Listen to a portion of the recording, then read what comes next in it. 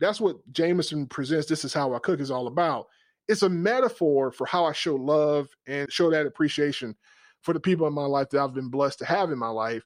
And the food is just an outworking. It's just a medium. It's just a tapestry, a canvas that I paint on to show people how I feel about them.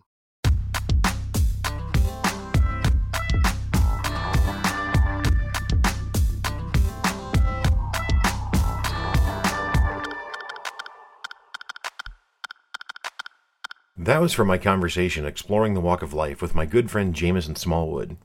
Jamison hosts both the Culture and Conversations podcast and the group chat live show, but joins us today to talk about his new YouTube cooking channel called Jamison Presents This Is How I Cook, where he shares his lifelong passion and hard-earned cooking wisdom with the world. Jamison and I talk about the deep roots and significance that cooking has played in his life, starting with his family, and how cooking helped carve out part of his identity as a young man. Jamison also talks about the creativity and expression that can be enjoyed and discovered via cooking, and why he wants to teach people to create their own memorable meals. Jamison's passion and love for cooking is beautiful to listen to and learn about. I hope you come away smiling like I did after listening, and that you'll go and check out Jamison Presents This Is How I Cook on YouTube to see the magic of it all for yourself. Thank you, Misha Zarins, for the music in today's show.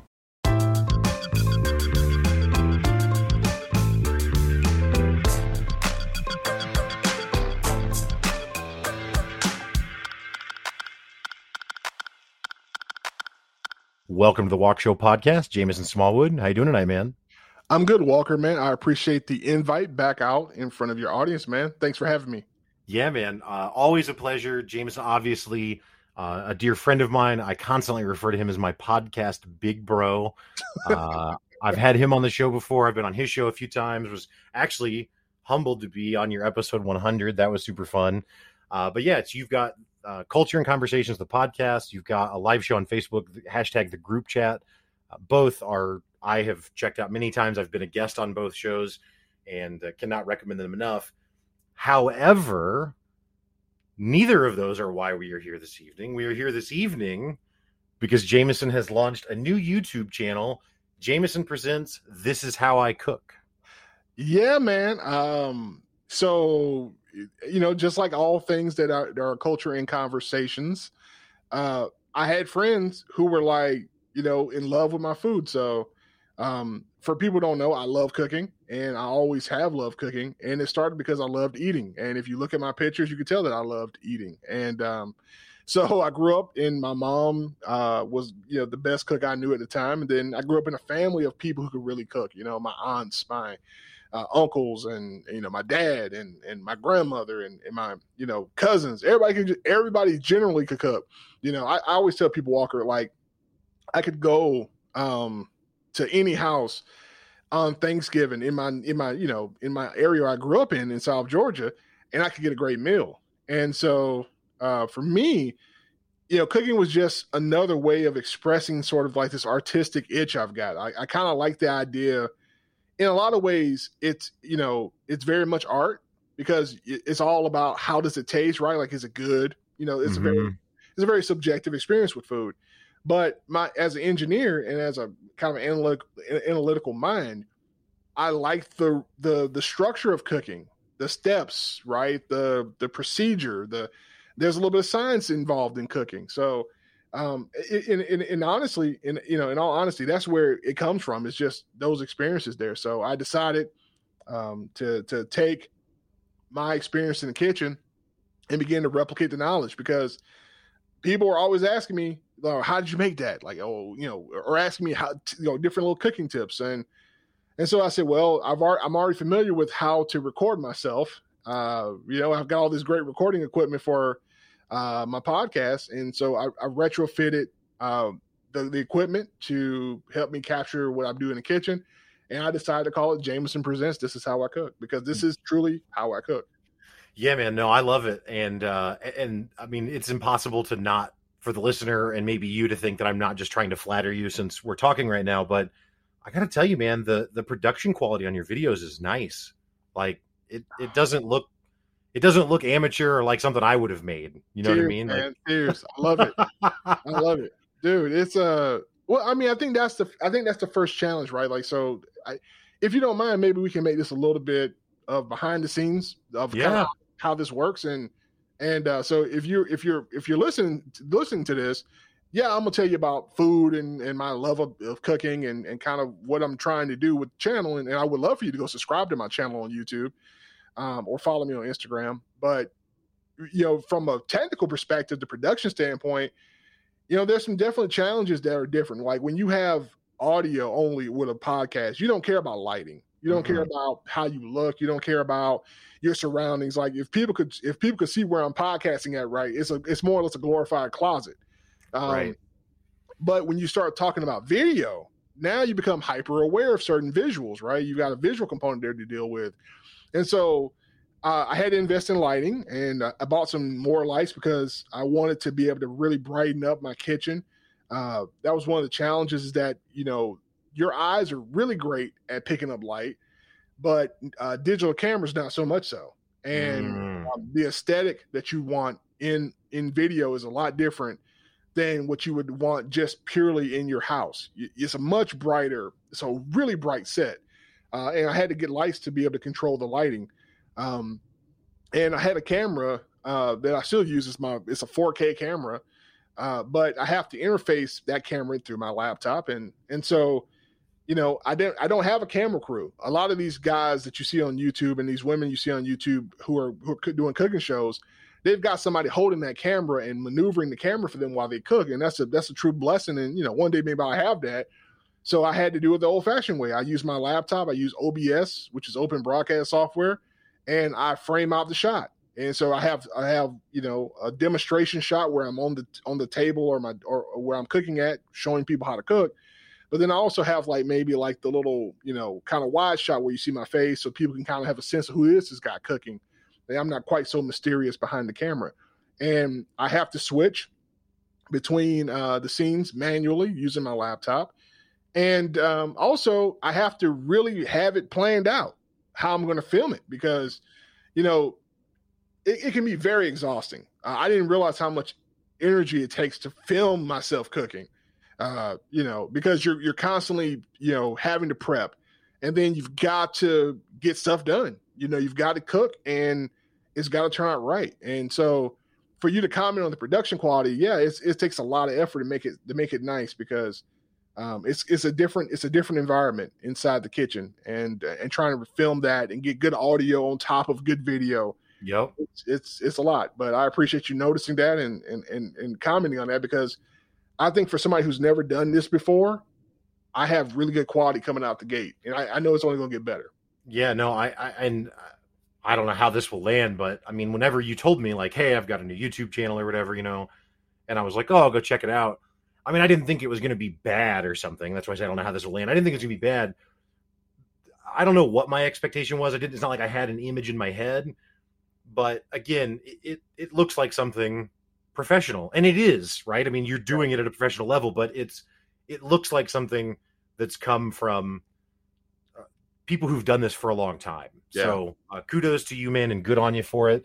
And you've got a variety of stuff. I mean, it's not just, you've got dishes, but you've also got how to make some drinks in there, right? So it's a little mixology Monday you've got going on. Yep. So there's good variety in it too, and I appreciate that. I guess there's a lot of questions I want to ask you. Some are probably better than others, but I don't know. I'll just ask you a silly one that comes to my mind right away. But is there a kind of cooking that you prefer one over the other? Do you prefer cooking in a skillet on a stove versus baking, or do you prefer?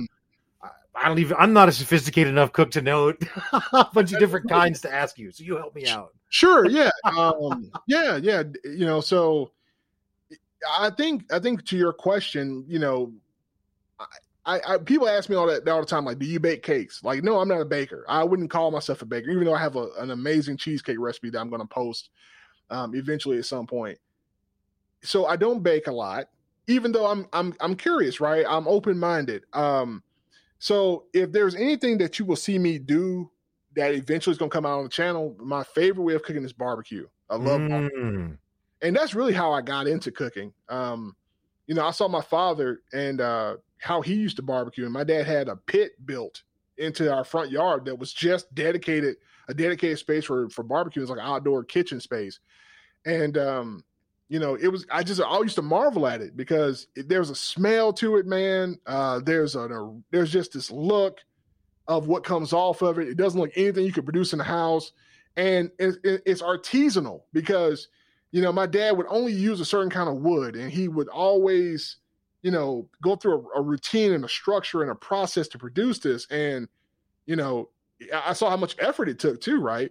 And so I wanted to master something that he could do, and he could barbecue. And so that sort of started my foray into cooking. Like I never forget one time we were doing some chickens on the grill, and my dad, being my dad was a little bit of a helicopter dad in some ways, not in the the obsessive parent way, but just kind of like, y'all boys don't know what y'all doing. Let me come show you how to do this, right? Right. Always teaching, right? And so he saw us barbecuing, and we were doing a pretty good job with the fire management, and the food was looking pretty good. But then he came over there and kind of, had to adjust the fire, and help us with this. And so, I never forget, that was the first time I lit a grill like that and the big pit and put the stuff on there and believed I could get it done. And so, that's why I have such a huge affinity for barbecuing. And that was kind of like my claim to fame in college too, because, the variety of food was just so boring in college after a while. I just started really barbecuing. I would take food outside, prepare food in the kitchen or in our kitchenette we had in the dorms, and take it out and cook it on the grill. And people would be amazed at how, this food was turning out. And so it starts with barbecue. So that's my favorite way of cooking. Mm-hmm. In the house, I love cooking, obviously, on the stovetop using, pans and skillets and, stuff like that. But that's pretty much that's the heart of what I love doing. I love that outdoor cooking with barbecue and open fire and stuff like that. Yeah, I love that you connected back to your family like that. And I probably most people that have an affinity for cooking are, have that same root with it, I guess. But my parents were both avid cookers as well. Like I remember as a kid growing up, and I think this is why I also love your channel so much, because it resonates with me to when I was a little kid. And like every Saturday, my parents would watch The Frugal Gourmet, which was this nice show in the 80s. You know what I'm talking about? just that concept of the show, right? Like just, that type of television show on PBS or whatever, you know what I mean? Like, but yeah, and it's just this cooking show, and I was too young to follow it. I mean, I didn't understand. I didn't know what the word frugal meant back then either. I thought it was a type of cooking or something, but I mean, it kind of is. Yeah, really is. Yeah. Good point. But yeah, like, and then fast forward into my teenage years, and by now we've got cable, and the Food Channel is out, the Food Network, whatever it's called. Yeah, Food Network. Yeah. And my dad, I mean, he would just watch it the way that people watch sports. You know what I mean? Just throw it on, and whatever's on, good enough. And then he would just try all sorts of recipes that maybe he's only going to try that one time, right? It's not like he's going to try and master this. He just sees something interesting. And there's like kind of what you're talking about with the artistic, creative side of it. There's like a curiosity that he had. That's a great word. Great to pursue that. Yeah, I love that. I love that curiosity part, because I think that's what started for me was definitely, like I said, being curious about how my father was doing this thing on the grill, and kind of taking that with me, and so I had I'll tell you a funny story from when I was in college at Georgia Southern University. We didn't have a kitchen space, so we sort of had a kitchenette where it's like microwaves and a refrigerator, And so we had all these rules about the things you couldn't have in the dorm. And I hope I'm not incriminating myself.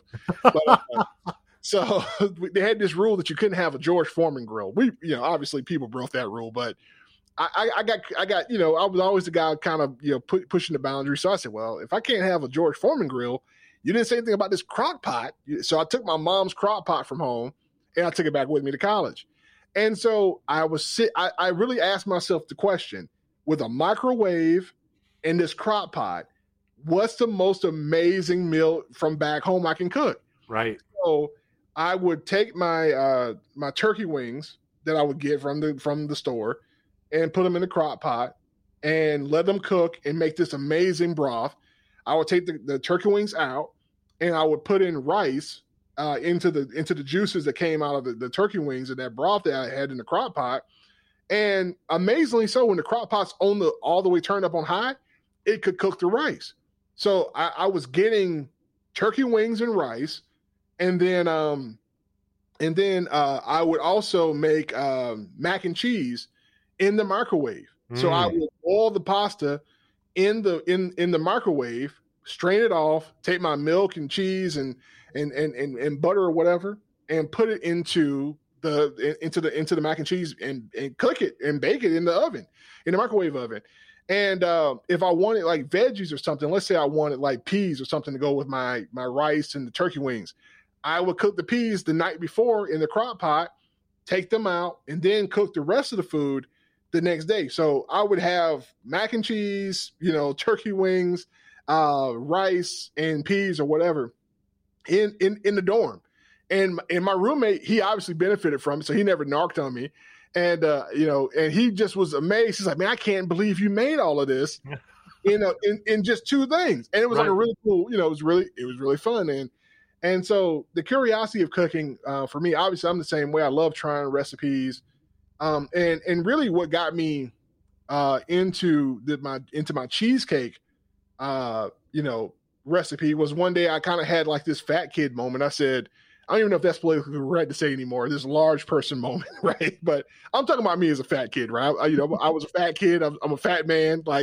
So I said, man, Sara Lee makes a good cheesecake, the frozen Sara Lee cheesecake stuff. Yeah. It's super convenient. Go to the store and buy it. But I said, I bet if I sat down and came up with a cheesecake recipe, it would be so much better. Yep. And Walker, that was my claim to fame for the longest time with my friends. Was that I could make cheesecake, and I didn't know it was good, right? Like this was the first time in my post college years that I saw people have this amazing visceral reaction to my food. So I made these cheesecakes, and people were eating them, and they were just like, "Oh, Jamison, this is amazing cheesecake, man! Oh my goodness, this is so good." And I'm thinking to myself, okay, well, you're just saying that because it's free cheesecake, right? Like it's right. You don't have to sell it so hard. No, man. It's so good. It's so good. And then I kind of got into a slump making them where the texture was off. So I went back to the drawing board. I went to YouTube University. And I looked up. I said, okay, well, how can I make this better? And I found this technique where one of the ladies she would make a meringue from the egg whites that she used for the eggs in her cheesecake, and she would mix in the egg white meringue at the end to add body and fluffiness to the cheesecake. When I did that, I went from making great cheesecake to making for it to be unquestioned, I made the best cheesecake in the world. And my friends was like, "Oh, this is amazing! This new cheesecake is and it just was my claim to fame. And so it was one of those moments, honestly, that made me question, like I can do this. I can, if I had the time, and if I didn't have another day job, and I could really cook. And, so I've had some great experiences like that where people have affirmed that the food was good. Because because the reaction is what you do it for me. Right. As much as it's a curiosity, I want people to know, as kind of like a bragging right, that, hey, I'm that guy when it comes to this food thing in the kitchen. I'm really good. So yeah, that's awesome. I love that. Something that you spoke to there, the Sara Lee cheesecake, and it's, it's delicious or whatever. And then you're like, I bet I could make a better one. I think that's something that an idea that needs to be promoted more is that, like, if you're getting something, especially that's prepackaged, like a Sara Lee cheesecake from the store, I guarantee you it is not actually very good in the spectrum of cheesecakes. Because it can't be, because it's made to be sold all over the country, if not the world, and it's supposed to taste the same it's like McDonald's. It's supposed to taste the same no matter what. And that comes with some very specific sacrifices in the quality department, because you got to preserve it all, right? And when you don't make it with that science in mind, when you're not worried about, well, will this last on a truck for 2 weeks while I send it across the country? All of a sudden, like, it changes it. And honestly, in my experience, I can't think of a single example of something that's prepackaged that is better than the homemade version of it. Does that exist? That's a tough one. That's a tough one, man. Like, I mean, I've never tried to make like a Dorito from home. I've made corn tortilla chips from scratch, sure. like in restaurants when I used to work as a cook in the kitchen. But but like an actual Dorito, I've never tried to recreate that. But that's I don't know. Doritos aren't that great anyway. You know what I'm saying? You're kind of giving me like this other arc for my channel as you talk about it. Like, can he beat it? Like, Yeah, dude. So Yeah. like, because copycat recipes are a real big thing on YouTube in the YouTube cooking community. But that would be a pretty good, cool niche. Is like, kind of like a challenge, right? Like, can I make a Dorito at home? Can I Right. make can I make a cheese puff at home? That kind of thing. Right. Can I, but to your original question, is there anything that's mass produced that's better? I'm gonna be honest. I haven't experienced that. Right.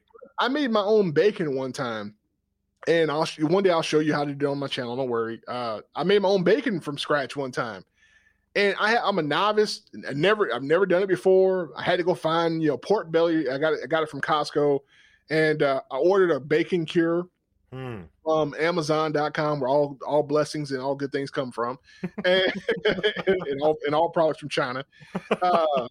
And so I got this bacon cure and this seasoning blend, and I made bacon, and I was just nuts because I mean, this is why people are like, well, why does your food taste so good?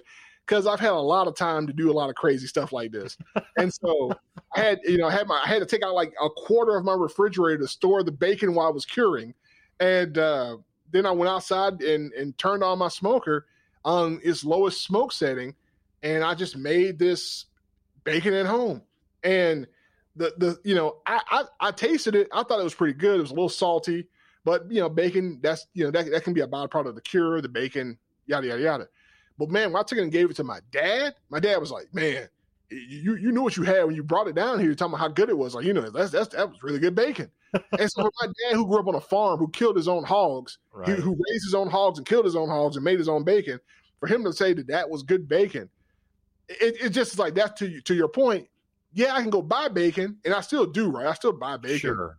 but I know what my own bacon at home tastes like, Right. And I've made my own sausage. I'm into making my own sausages now, and which is fun and easier than people think. I've got a video of that coming out pretty soon. How to make your own sausage, and it's something that you go to the store and buy, but when you make it at home, it's just like, man, that's amazing. Yeah. And so, and the thing is, one of the things about making it yourself is that nobody can get that unless they get it from you. And don't get me wrong. Yes, you can get cheesecake from somebody else who can make at home cheesecake, but you can't get my cheesecake. Right. It becomes a very personal expression of yourself to food. And one last thing too, you made me think of when you talked about food as a mass produced thing like that. I like the jazz. I describe my cooking as jazz. So classical music is all about the discipline of reproducing the exact work that somebody else did, playing it just like Beethoven, playing it just like Mozart, playing it just like Bach, right? You've got to play it exactly like them. Mm-hmm. And and I'm not saying this because I don't want to be too pretentious or pretend like I'm a classic music aficionado, because I don't play any music. But what you see is in that approach that it's about conforming to what the greats have done. And then once you build that credibility, then you can go out there and dabble yourself and see if you can, exceed it, right? It's about the excellency of playing it as close to perfect as you can. Mm-hmm. But you have to do that through structure and conformity over and over again, that discipline of not varying, that discipline of practicing the breathing, all this stuff that goes into playing great music. Now, when I cook, though, I'm jazz. My food is jazz. Jazz is very improvised. There's a lot of improvisation. And there's also this idea that I can go in the kitchen and do something that I've done 10 times before. And there's a slight chance, Walker, that if I turn the heat down a little bit, or if I take out a little salt, or if I add a little more salt, or if I put in an extra pinch of pepper, or if I, started on it a day earlier, or if I started on a day later. Those variables that I'm introducing every time I deviate and I improvise, I might obtain the best version of that dish I've ever had. Right. And, I noticed that about my cup of coffee. Like, I could measure out the amount of sugar I put in. I can measure out the amount of coffee grounds, the amount of water, the temperature of the water. I can get it. I can reproduce every one of those steps. But sometimes I like just going and getting a little pinch of sugar and seeing if it's enough to make it better, or a little bit more cream, or a little less cream. And so it's the same way how I approach my cooking. Is I like the ability to sort of experiment sometimes. And it's funny because my girlfriend, she's like my muse in the kitchen, so I don't want to am I getting emotional about that? Like, it's okay. It's safe here.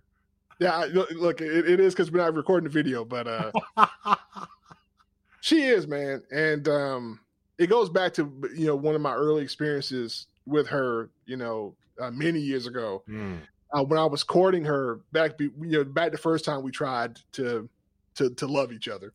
And I think that's a fair way of saying that. Okay. I mean, I'm not an easy guy to love at times. And when we were way younger, she came and visited me one time this is like when I had first met her. She came and visited, because we were connected, mutual friends. Make a long story short, I was like, hey, what do you want for dinner? Now this is where Walker, this is the cool thing about cooking, right?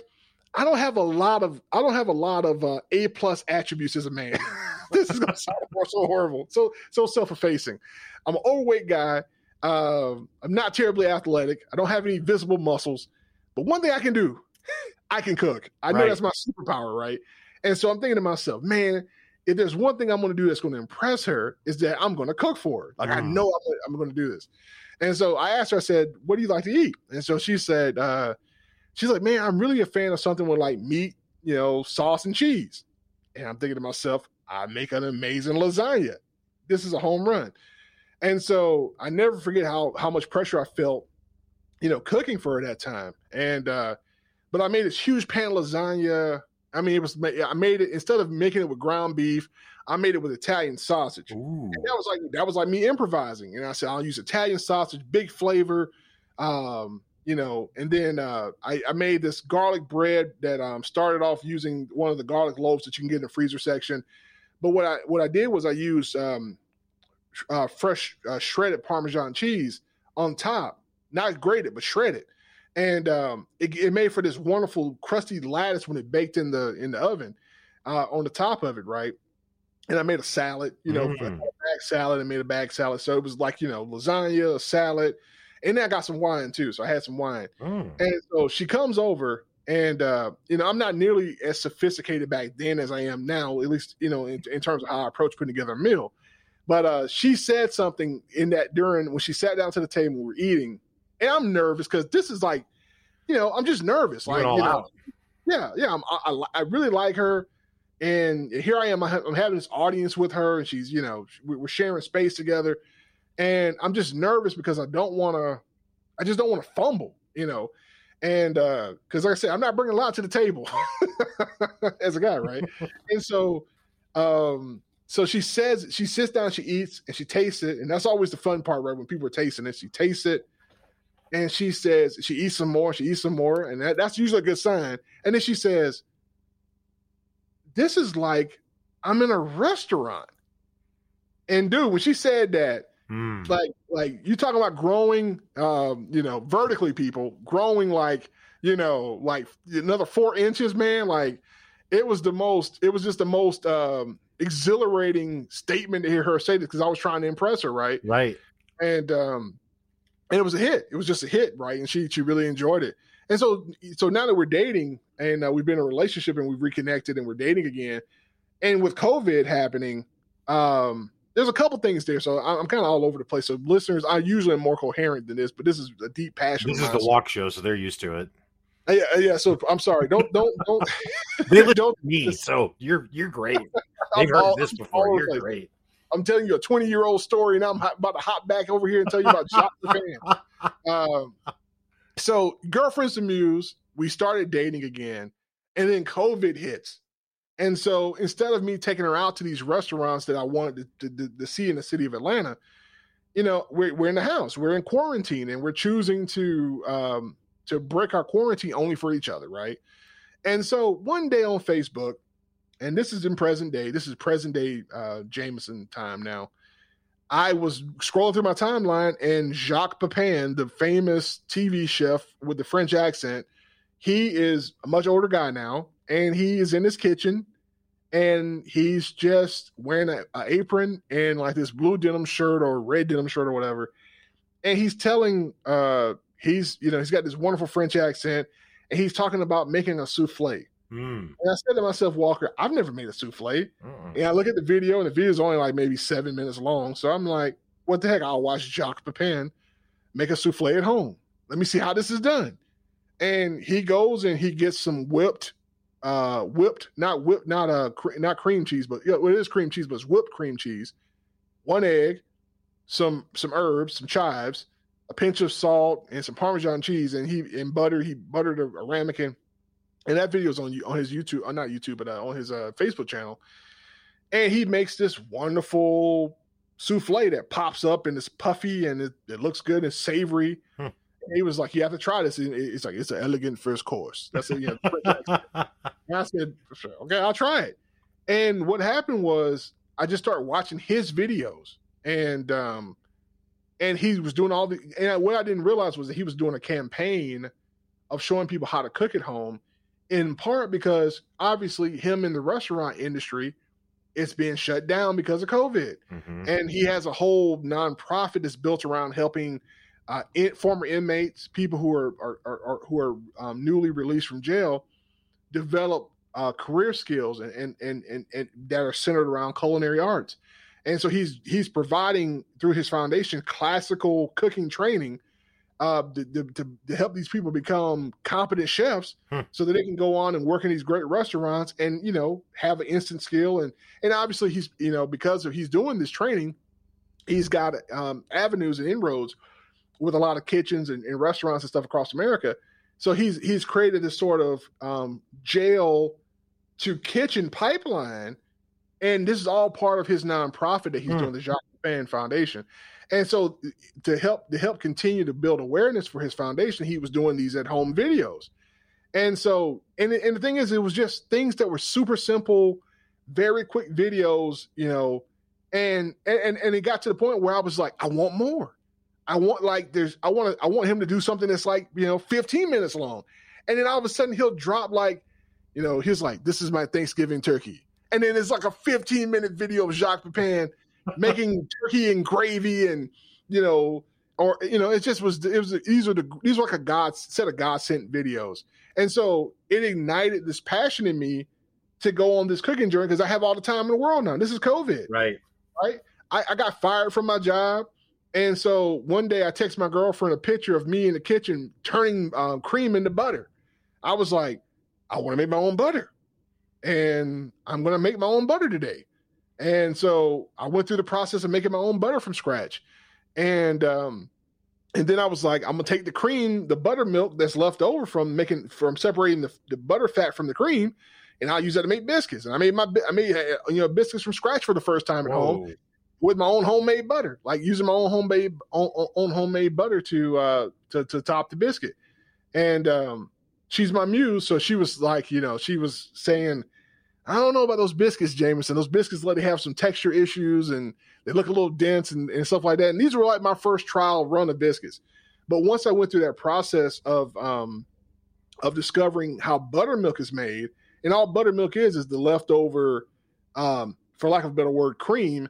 Once you've churned the butter out of it, I said, if I take butter, if my biscuit recipe calls for me to take butter and incorporate it back into the biscuit dough with buttermilk to make buttermilk biscuits, quote unquote, what happens if I just use cream, heavy whipping cream, to make my own biscuits? Go to Google and look for a recipe for how to make cream biscuits to see if that's even a thing. And voila, there's a cream biscuit recipe that requires you to use, flour and cream, heavy cream to make your biscuits, because all cream is butter that hasn't been churned and buttermilk. So you skip a step. of having to reincorporate butter into the dough. But then I'm crazy, Walker, and I'm a fat kid. So I said, what happens if I take butter and then use the heavy cream, to make my biscuits instead of using just, using just buttermilk and regular butter. So I use heavy cream, which is already super decadent, and I put butter into it, the butter into the dough, and it makes the most unbelievable biscuit in the world. And so I introduced my girlfriend to these one time. I just made them. I got them one morning when she was visiting, and I made those biscuits. I made them super flaky. I learned about how to make flaky biscuits and layers and all that stuff. And that's even a math problem too, right? Like every time you fold it in half, it's basically exponentially increasing the layers of dough. So, you fold it once, that's 2 layers. You fold it twice, that's 4 layers. You fold it 3 times, that's 8, then 16, then, 64. So you don't have to do it that many times to get a lot of layers in your biscuits. So I made these this is the engineer in me, right? And so she comes down and she has breakfast with me, and the biscuits are on the table and they're hot and they're just delicious. And she's like, man, these are really good biscuits. I didn't say a word. And then I said, yeah, you like those biscuits? She's like, yeah. I said, yeah, I made those biscuits. She was like, what? You made those biscuits? Yeah, I made those biscuits. And she's like, I didn't even know. I thought you had just bought these biscuits. I thought these were, was a branded biscuit. And fast forwarding a little bit, we had some friends coming to town, and he's like my little nephew, but he's not biologically my nephew, but he's like a nephew of mine. He was at the table with us eating in his little, toddler chair. And I made these like little miniature, really small biscuits. And he kept eating them. Like he ate one and he was like, I want another biscuit. He ate another, and he turned around and looked at the table looking for more biscuits. He ate another. And then, so like he had like 4 of those little miniature biscuits, right? By the time breakfast was over. And and that's the cool thing about cooking, right? Like it's an expression of love. It's an expression of concern and empathy. Just a lot of things go into cooking. Mm-hmm. And the cool thing about it is kids don't bullshit you when it comes to cooking. They don't. If they don't like it, let me help people out here, Walker. If you're cooking for your children, they don't like your food, it's not because they're picky eaters. You're just a shitty cook. That's what it is. That's what it is. And so it's not that they don't know good food. It's not that it's not any of that stuff. It's just you need to get in the kitchen and work, because because kids love good food. Yeah. And speaking of kids, my goddaughter, she was over to the house one time when I was cooking, and I was making this really elaborate set of like taco bar. So I had a bunch of tacos for the adults to eat, like steak and chicken and fish. And she was still pretty young, so I didn't know she was gonna get into like fish tacos like that. So what I did was I took some small pieces of fish that I had that I had left over, and I cut them down and not floured them, but breaded them, and then I fried them, and basically made really nice fish sticks. And so I put them on the table for her, and I served her first, right? Showing her, hey, this is how God's supposed to treat you, take care of you, right? Mm-hmm. And so I'm in the kitchen, and she's eating this fish, and you can tell it was good because she was just eating it, right? Once again, kids don't bullshit you about food. And so she just looks up from her plate one day, her plate one moment. She says, "God, Daddy, are you a chef?" Now, she said this organically. Right. Like, it was the most organic, beautiful thing that she could ever said. It was the most validating thing, right? It took me back to like that moment where, my girlfriend said, it's like I'm eating in a restaurant. And her parents, were like, her parents kind of chuckled and laughed like, no, baby. I said, wait, whoa. Like, whoa. Let's not move on past this moment. Let's bask in this a little bit, right? Let me soak this up for a moment. Put your fork down before you make your next comment. Go ahead now. Exactly. Exactly. Before you say it, right? And before you say otherwise, like, wait a minute, and so, so I know for a lot of people, when I say, I'm a chef or I'm a digital chef, that's kind of like the moniker I'm using to brand the content of what I'm doing. Because I want to be clear, I don't want to say that I'm classically trained as a chef or that I've gone to culinary school. I haven't. But I have a genuine appreciation for people who can cook at all levels of cooking, right? Whether you're a Michelin chef or you're just that guy who's at an upstart restaurant, or a food truck, patron, or not patron, but a food truck purveyor, right? Yeah. I can appreciate the deep fried, greasy goodness with some salt, or I can appreciate you, cooking sous vide and making sure that duck breast is cooked within 1 degree of perfection, right? I can appreciate the whole spectrum there, and but I feel like everybody can be a chef, right? It's approachable. You may not want to do it professionally, but that's kind of where my hashtag Plate Your Food comes into the picture.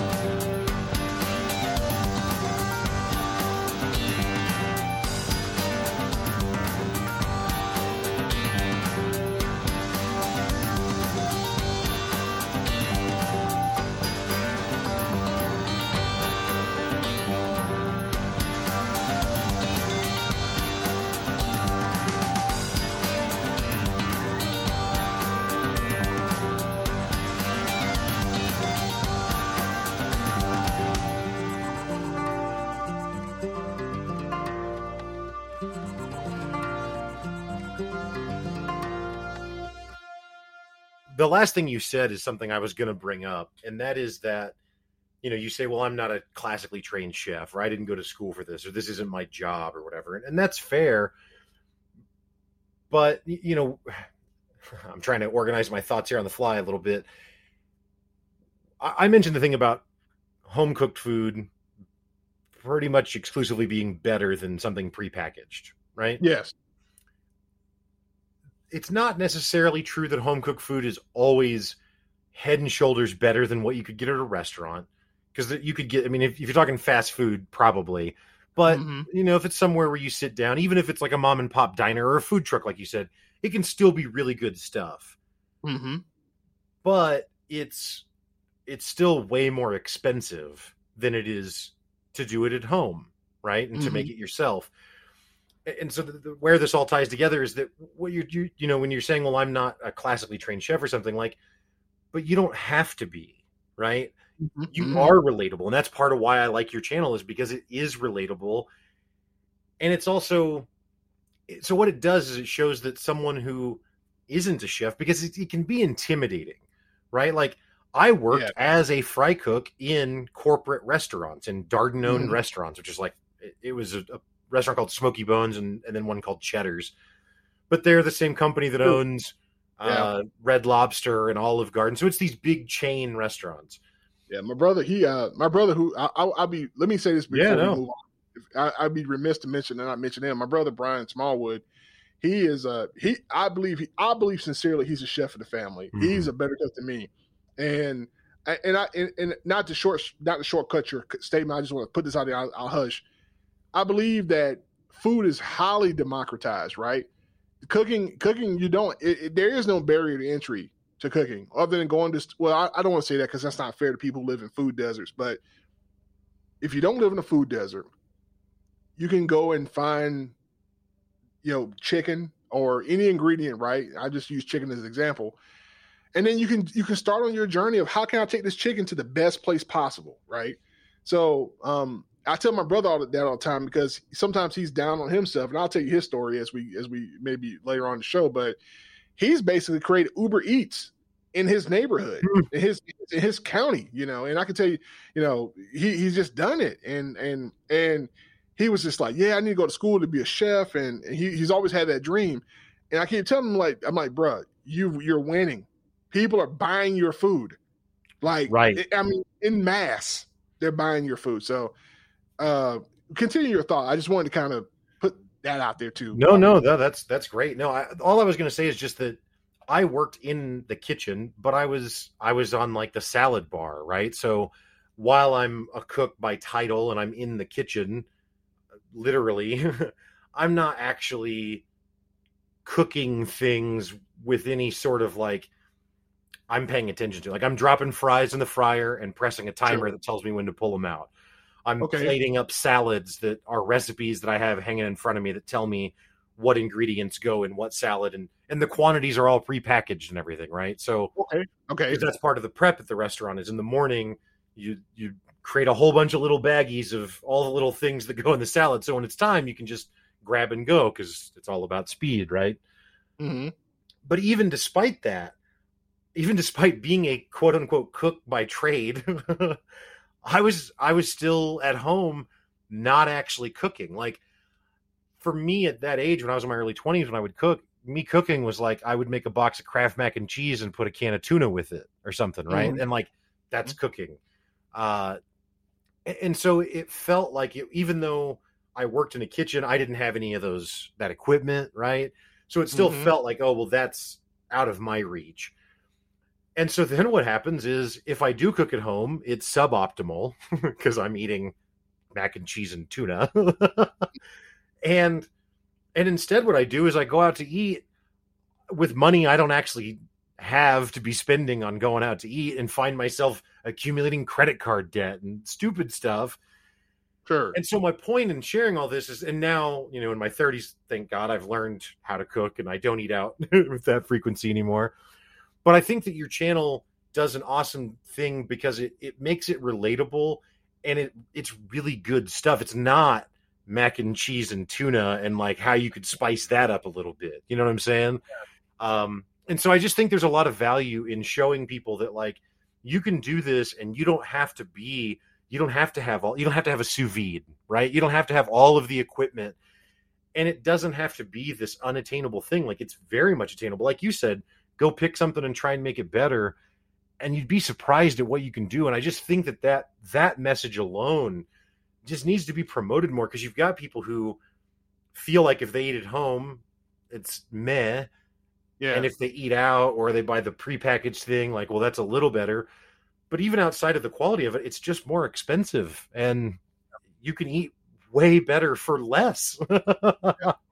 Well, yeah, and you don't know what's in your food too, right? When you don't prepare it, Right. you literally don't know. Like you're hoping it's only, chicken in there or beef or whatever, but you don't know what's in there. And I'm not saying that people in restaurants contaminate food, but what I am saying is that if you're watching your salt intake, then you may want to, learn how to create a dish that is reminiscent of what your favorite dish is, minus all the salt. Yep. And so you can control the variables of what goes into your food if you take that approach. And like you said, you'll save money and I think that's where my hashtag plate your food comes from and plating matters. That's the two hashtags that I drive traffic to on Instagram. And I talk about, plating matters. It's kind of like, no shameless plug here, but it's kind of like what you guys do with Pick Up Your Sticks, where you talk about why gaming matters, right? Plating matters because how you put that food on the plate communicates intentionality. It's the thought of it. It's the art of your food. It's not just that hey, it tastes good, but it looks good, right? Because that's part of what you're paying for when you go to a restaurant is you're paying for the intentionality that somebody took that food and put it on a plate a certain way.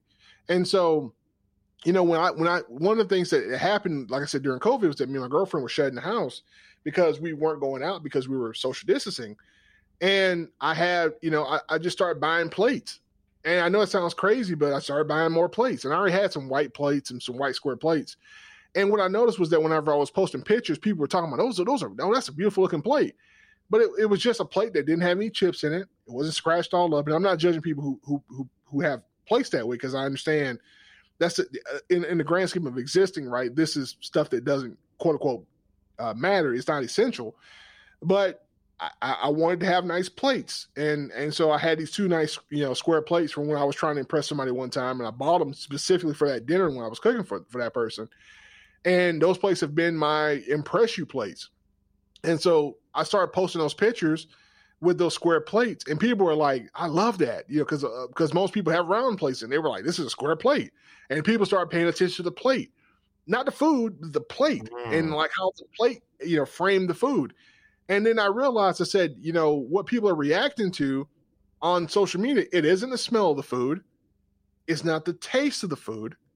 It's not the texture of the food. It's not the sound of the food, even though I can't record video. It's the image. It's the visual. It's the sight of the food. Yeah. And so, people who are in culinary school, they know that, right? That's drilled into them almost day one. And I realized, I said, that's what takes the home dining experience up a notch. It's just plating your food, right? And I think to make this a larger life metaphor, which it is for me, and hopefully it's just as good as my organic garden metaphor. So I'll share it with you because I know you're on that journey, Walker, of thinking about these type of things. But so often in life, we devalue what we have because we don't plate the food. Right? We just throw stuff onto our life, or take what life gives us that we're working with, and we don't have any intentionality to taking that time to make it as best we can, to look as good as we can for ourselves. Because that's who I plate that stuff for, is first for me. Right. And so even though I'm plating it for other people when I'm having dinner with my girlfriend or whoever I'm feeding, it first starts with me. Why can't my food look good? Right? Why can't I make that look pretty on the plate for me? And I think sometimes in life, just the routine of what we're doing, we just think that it doesn't matter. But then you realize, like, man, that's a real aesthetic, that if you give that to yourself, that gift of the aesthetic of making something look nice in the space that you have with what you have, then you'll find more joy in it. And that's what happened to me with cooking in the kitchen. I just started finding joy in plating my food. And that's why I say plating matters, is because what you put, essentially, no pun intended, but maybe pun intended to some degree, what you put into the food, or it's like life, is what you put into it, you get better results from if you put the best things into it. And the one thing you can control, even if you can't get the truffles, even if you can't get the Wagyu beef, even if you can't get the what's that? Was it Iberico? That if you can't get Iberian, that's what I'm trying to say. If you can't get Iberian pork, what you can control is how you put the food on the plate. And it's kind of like that. That's kind of like my metaphor for life. I can't control there's some things I had to start with in life. There's just some cards I was dealt, but I'd be damned if you're going to control how I play them. I'm going to play them the best I can, right? I'm going to do the best I can with what I've got. I'm not going. I may not win the game because I may not have the cards to win the game, but it's not going to be because I didn't take the time to play them as best I could. And the same thing with the ingredients. I mean, I have every ingredient that a restaurant would have, but I'd be damned if I'm not going to put my pork chop on the plate pretty. Right. Right. Yeah. So that's really deep, man. I hadn't really considered that with the plating of the food, but that makes a lot of sense. And you're right, that is a metaphor for life in a lot of ways. I feel like I got to start dressing up for the podcast now, even though there's no video. You know what I mean? Like, but I think what you were talking about, like just that, like we've always talked about and geeked out about as podcasters, right? Like I talk about how you have this great voice, and you just don't lean on that as a crutch, right? Like you still have a great mic. You still went and bought a software license to help you do great sound manipulation and editing. Yeah. You still listen to other podcasters and learn from them. Yep, I'm still here. Sorry about that. So all of that, for instance, are things that you're still doing to make your podcast better. And that's how you plate your food. So, the attention to detail, that aspiration to make it better, as best we can with what we have, it just changes, the aesthetic of the meal. And once you do that, you realize you're not as far from that restaurant meal as you think you are. Yes. No, I think that's 100% true. And yeah, well said. Something else I wanted to touch on quickly though. So this is a huge pet peeve of mine. Sometimes with videos, but really specifically with recipe websites. Like you Google a recipe, right? And you pull it up and it's like, I don't know, paragraphs of this individual's personal story around this dish. But I'm not looking up necessarily the fanciest dish, right? Like it might be something kind of like I might be looking up a pot roast. Brownies. Thank you. Yeah, exactly. Pot roast. And that's a good one. And then they've got just all this information about how they feel about pot roast, and it's like, I just wanted to know the time and temperature, man. Like I don't really care about this. Clearly it's for someone, because there's not only one site like that. So clearly someone is clicking it. Yeah. I've got thoughts about that. We'll share that later. Well, but that's what I was going to say is the other thing I wanted to shout out about your videos is that they're not insanely long. Like you mentioned earlier, you wanted an hour with that French guy. More power to you. And I'm not saying I don't want an hour with you, but I really love that I can look up a lamb chop recipe and it's 16 minutes. Yeah. That's it. Yeah. I'm not spending an afternoon trying to understand Jamison's video while I'm also trying to cook. Exactly, right. That's a great point. So, as a content creator, you always are battling that in yourself, especially as a podcaster. Not to make this episode about podcasting, but we both are podcasters, and content creators. You guys are. I'm sure you've had that conversation either with yourself and now with Brett on Pick Up Your Sticks. How long should an episode be, right? And what works best for the audience? And so, for me, I'm playing around with now even doing the short form videos, the shorts, like a 1 minute video. And and once again, I got shot at my girlfriend. She challenged me on that. She said, Jamison, the trend now in these cooking videos is that they're short, and you have comparatively or relatively speaking, you've got long videos. And at first I kind of bristled at that idea, because this is art to me as much as it is just me, cooking and recording and putting content on here. This is my art. This is me creating. And so I struggle with that. I said, because I'm going to be in a moment of transparency for your listener. I hate these short videos. They don't show you how to cook. They don't show you how to cook. They just show you highlights. It's like watching a football game, right? Highlight package. If you've never played football, you have no idea what football is. You have no idea about what this sport constitutes, and you watch ESPN to learn how to play football, you just can't do it. Right. Because it's just highlights. And so because people are making content for this, for the algorithms, and I'm not going to get all that, but there's an emphasis on driving people to a shorter attention span on social media, so that they can show you. So the idea with that is, I'm giving away a lot of inside baseball. They can only show you so many ads per slice of content. So what happens is they reduce the size of the content and still show you an ad in that content, so that they can have more inventory to sell people. So that's why they're thin slicing our attention span. Take that to something like cooking, like you said, lamb chops. How do I do that in a minute and make it meaningful and make it interactive for people and give people a little bit of me, but at the same time, most importantly, tell you how to actually cook these damn lamb chops. And so I appreciate you saying that 16 minutes isn't too much. And I want your listeners to understand that you'll get a little bit of everything there. You can skip through the video to where I'm doing different steps of the video. I list a recipe not in the comments, but in the description of the video on YouTube. So if you know how to cook lamb chops, but you want to get my recipe for cooking lamb chops, you got my recipe. If you don't know how to cook lamb chops and you're cool with just reading my description in the video, you'll learn how to make them from the recipe in the video. So it's not just videos as much as it is me giving you truly how I cook.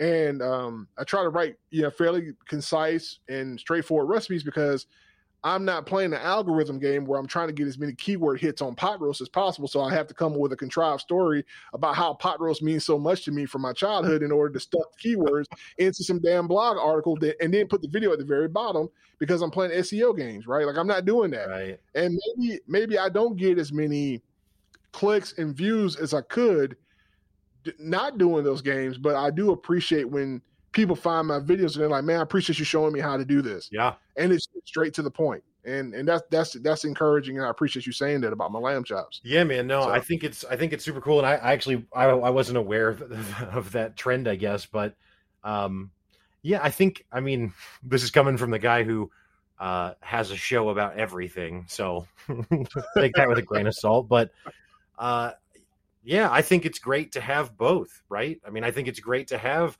something that's shorter, maybe for something that's more simple that doesn't require that, right?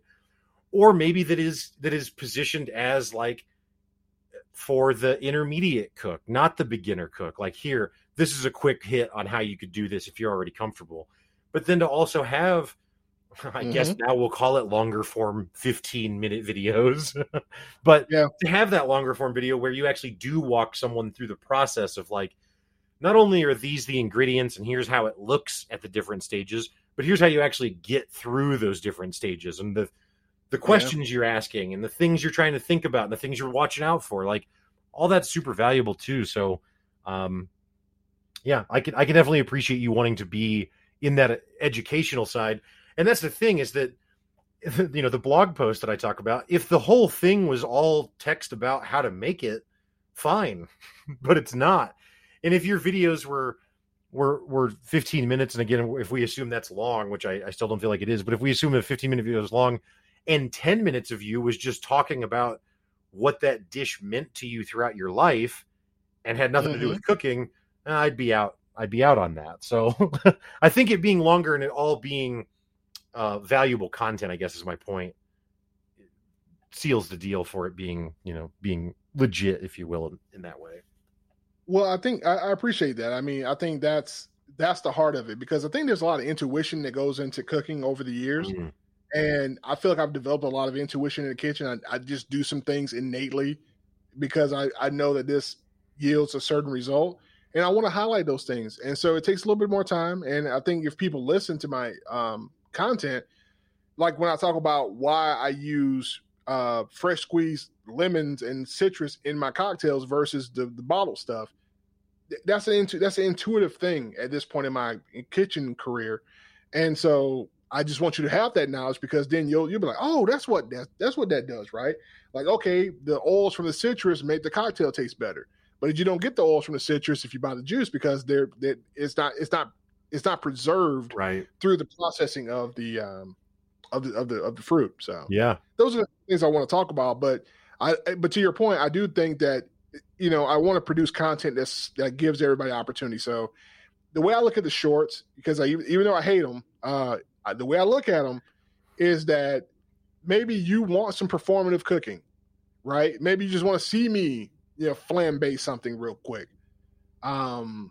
Or maybe what you want to do is, like you said, punch through and kind of get a taste of what that video might look like. So I'll give you that. Or maybe you say, hey, I know how to make French toast.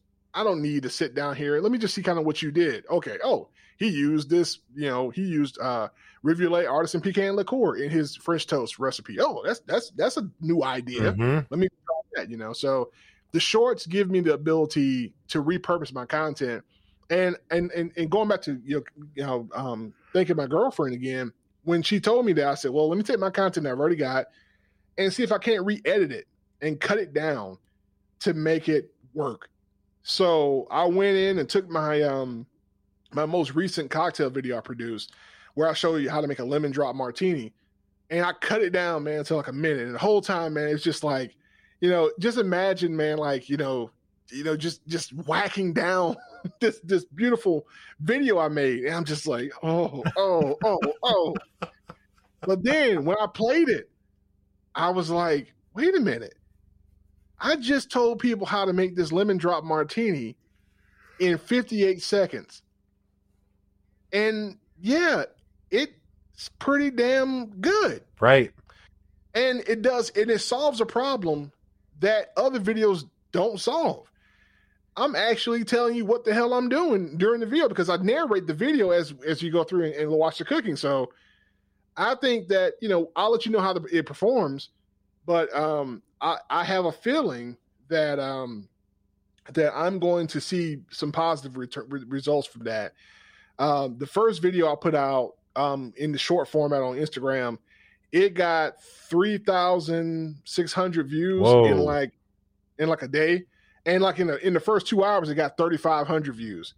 And so I mean, that tells you right there that there's a preference for that content on social media now. And Mm-hmm. but I'm going to target all of it because I think that you might get an appetizer, right?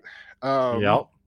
Of the video, and then you go or over and find me on YouTube where you can get the more intimate, hands-on teaching experience with it. So. Yeah.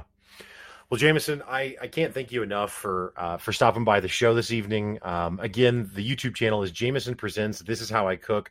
I'll have a link to that in the show notes. Anywhere else that you want me to point people to connect with you at? Sure.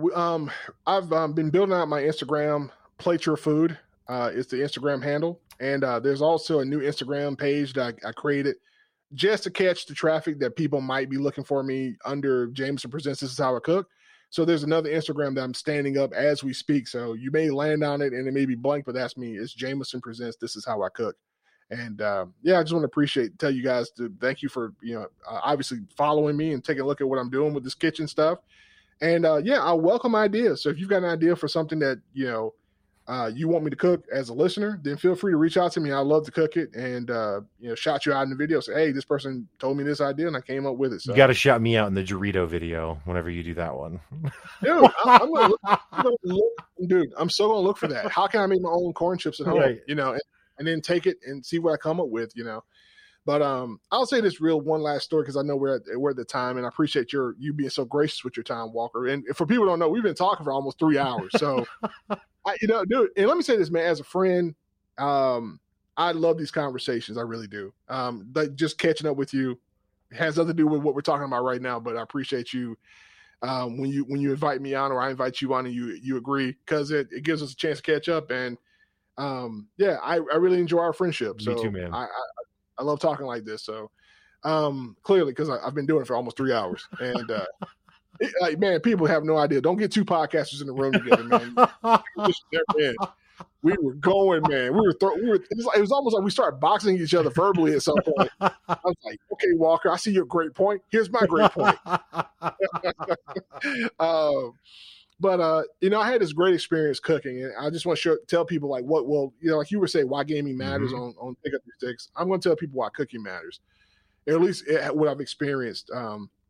Like I said, my brother, he basically went through a job layoff because he was working at one of those restaurants you mentioned, and he was he has responsibilities. He's taking care of his family and he's taking care of his children, and so he just started cooking. And he started selling plates. And, what he's doing technically isn't, acceptable because of health, code standards and stuff like that. Cause you have to have a commercial kitchen, but he's been pressing on. And so people have hit him up and just have been buying food from him left and right. He's traveled the state cooking for people now because of his food.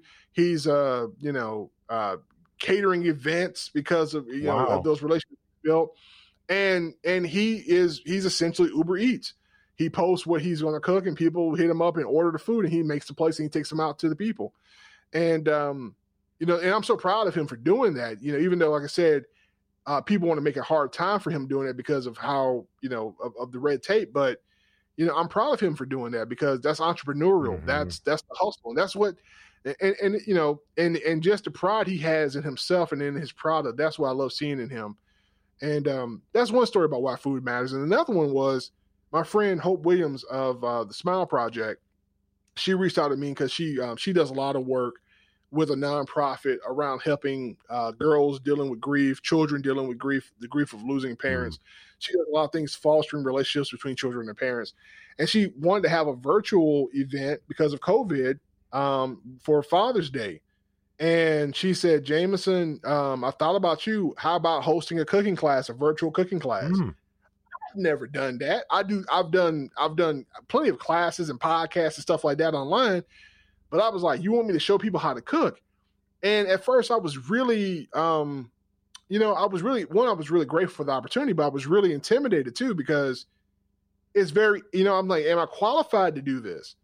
But then Walker, I'm telling you, man, I set up the cameras and I set up I had no food, I had no channel, know anything. And I set up the lights, and she came over with her, and we logged into her Zoom call, and she had, like 15 families of fathers cooking with their daughters.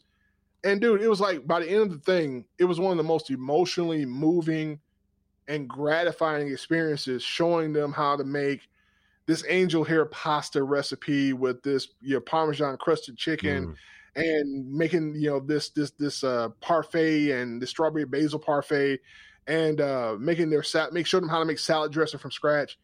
And it wasn't about the food, right? It was just about an excuse for fathers to spend time with their daughters and their children. You can't beat that. Right. You can't beat that. And so that, for people who want to know what cooking can be, it truly can reunite people. It can give you a sense of pride in what you do.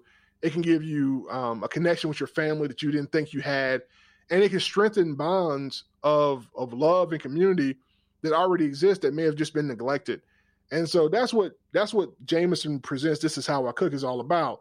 It's a metaphor for how I show love and show that appreciation for the people in my life that I've been blessed to have in my life.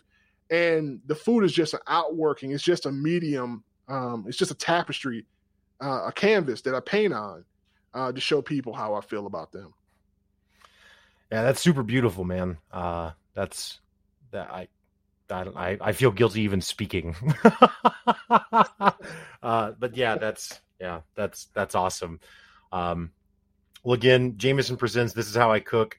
Plate your food on Instagram. And Jamison, thank you so much, man. Hey, thank you guys again. Thank you, Walker, for the opportunity, man. Appreciate it.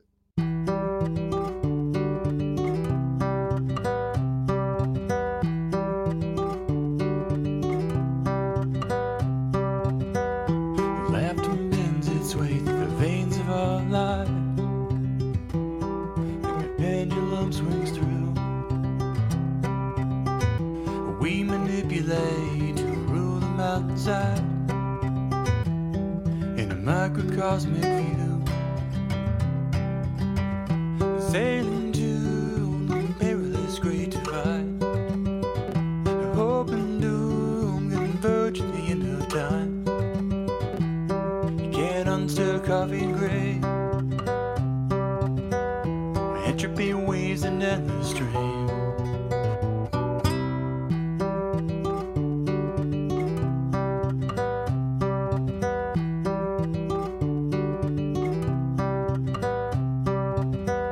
Stuck in illusion of constant time, and to take the upper hand. Laughter dwindles a self-important mind, humble to a common man. Stepping over each other, deny conflict inside. Session to control, cage and bind. Humor and entropy as it fills the bottomless sea.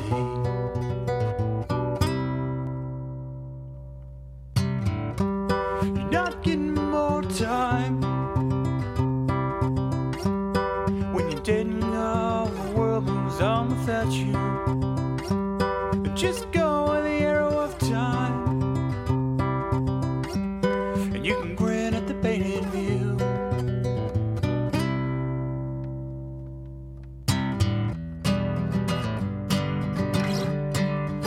To family and friends, tension is there to remind you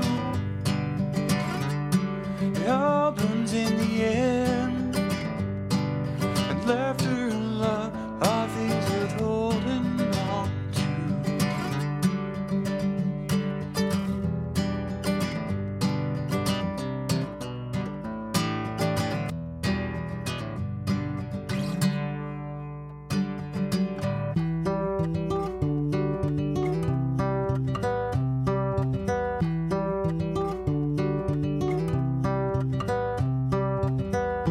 Conflict unresolved is mayhem in the future, and problems still arise.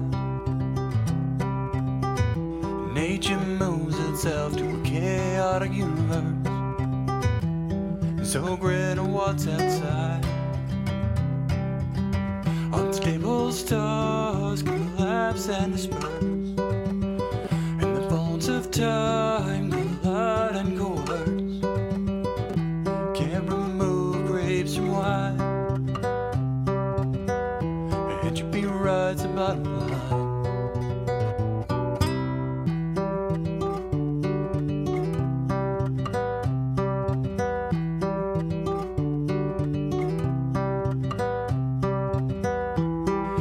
Walking down the shopping razor's end for a constant single thread,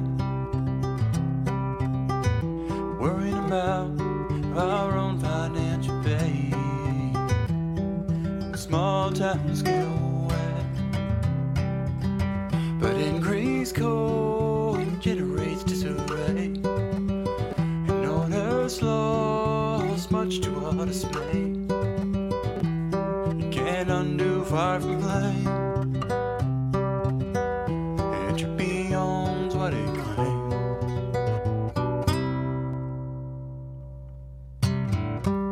You're not getting more time, but you can grin at the way the picture turns. But just go with the arrow of time, and you can laugh while the universe burns.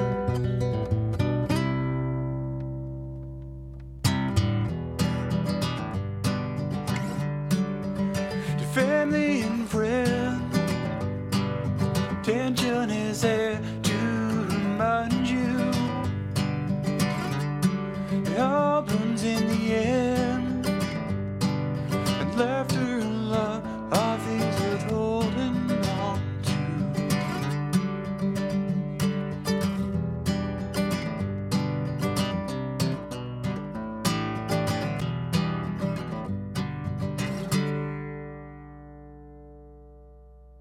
Well, that's all for the show today. Thank you so much to Jamison for stopping by and sharing his walk of life. Links for Jamison Presents This Is How I Cook and his Plate Your Food Instagram are in the show notes, along with links to his other shows Culture and Conversations and the group chat. I also want to thank Misha Zarins for the music in today's show, and last but not least, thank you listener for listening. I also want to invite you to check out my other shows Pick Up Your Sticks, which is a video game podcast where we explore the idea of why gaming matters, or my other show, the Crowfall Podcast, which shares stories and perspectives from the MMO Crowfall. Both of those are available on any podcast app. Thanks again for the listen. Have a great week. Stay up.